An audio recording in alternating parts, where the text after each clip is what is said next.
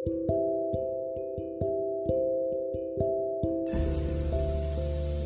adik-adik, apa kabar? Selamat datang di podcast edukasi kali ini. Podcast ini dibuat oleh kelompok dengan anggota Anissa Rosdayanti, Jacinta Fatimahrini, dan Ragita Fitri. Podcast mengenai berbagai pekerjaan.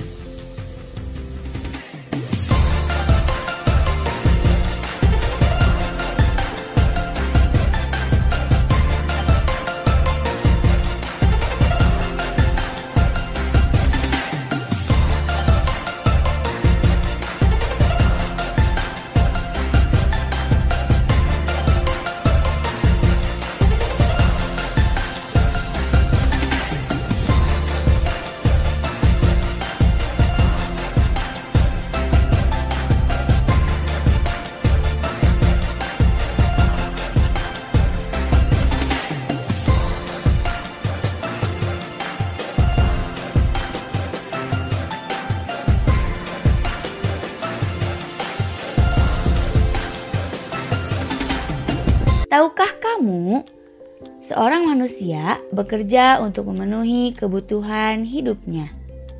Nah, sebelumnya adik-adik pasti sudah mengetahui dan mempelajari materi mengenai jenis-jenis pekerjaan dan juga pekerjaan di sekitarku.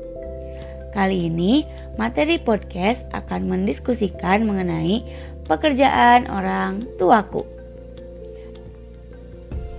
Dengan ini, mari kita simak podcast kali ini. Halo, aku Anissa. Pekerjaan orang tuaku adalah pengrajin kayu. Ayahku membuat meja dan kursi. Nah, itulah pekerjaan orang tuaku. Halo Anissa, kalau boleh tahu bagaimanakah proses pembuatan kursi?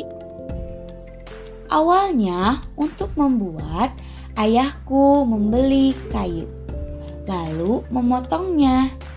Setelah memotong kayu, ayahku membentuk menjadi kursi. Setelah itu dihaluskan, lalu dicatnya untuk dijadikan kursi. Lantas, berapa lama waktu yang dibutuhkan untuk membuat kursi dan didistribusikan kemana hasil pembuatan kursi ini? Waktu yang dihabiskan untuk membuat kursi kurang lebih 1 minggu.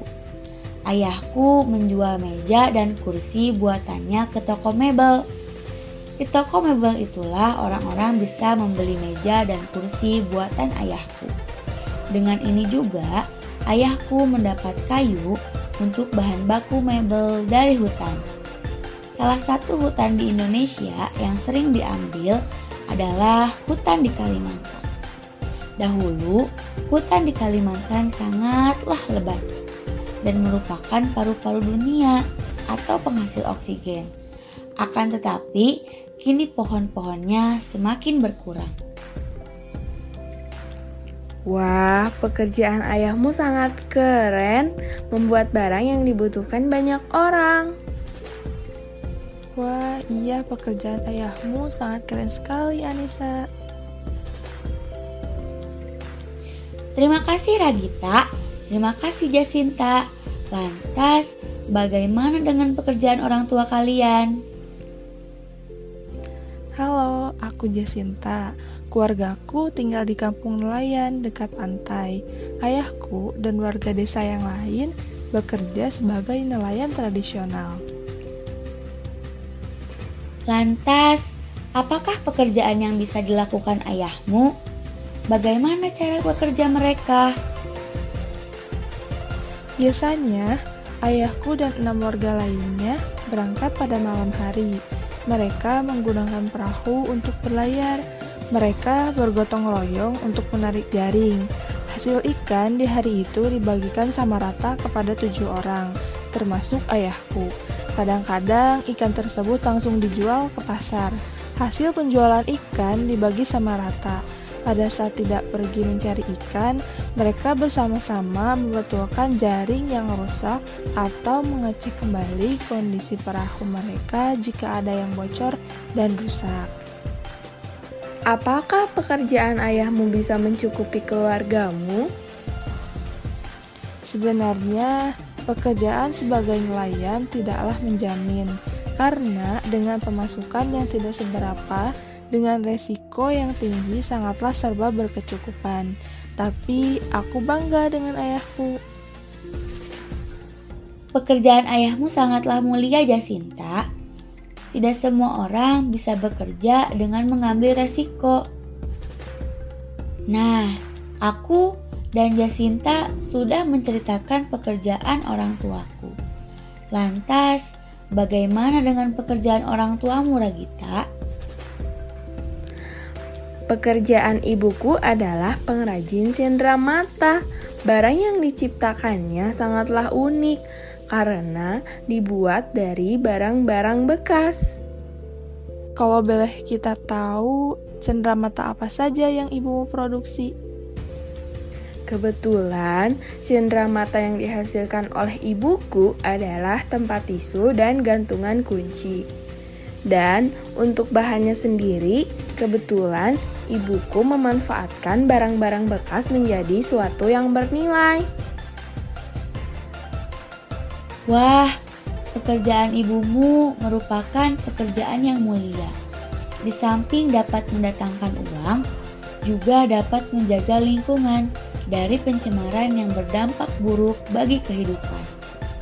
Seorang pengrajin mengelola barang bekas atau sampah menjadi benda yang bisa dijual dan menghasilkan uang. Selain itu, pekerjaan ini mengurangi tumpukan sampah yang ada di sekitar kita. Dengan ini, aku bangga sekali dengan ibuku. Ibuku bekerja keras dengan melakukan segala hal untuk tetap menghidupiku. Wah, ternyata beragam dan mulia sekali ya pekerjaan orang tua kita. Mereka bekerja tak mengenal lelah, hanya untuk menghidupi keluarga. Iya, betul sekali, tidak mengenal lelah dan tak penting pekerjaan apa asalkan mereka bisa bekerja dan menghasilkan uang. Oke, dalam diskusi materi kali ini bisa ditarik kesimpulan. Banyak sekali pekerjaan yang dilakukan oleh orang tua kita. Pastinya berbeda-beda pula. Setiap pekerjaan umumnya baik dan pastinya bertujuan untuk menghasilkan sesuatu.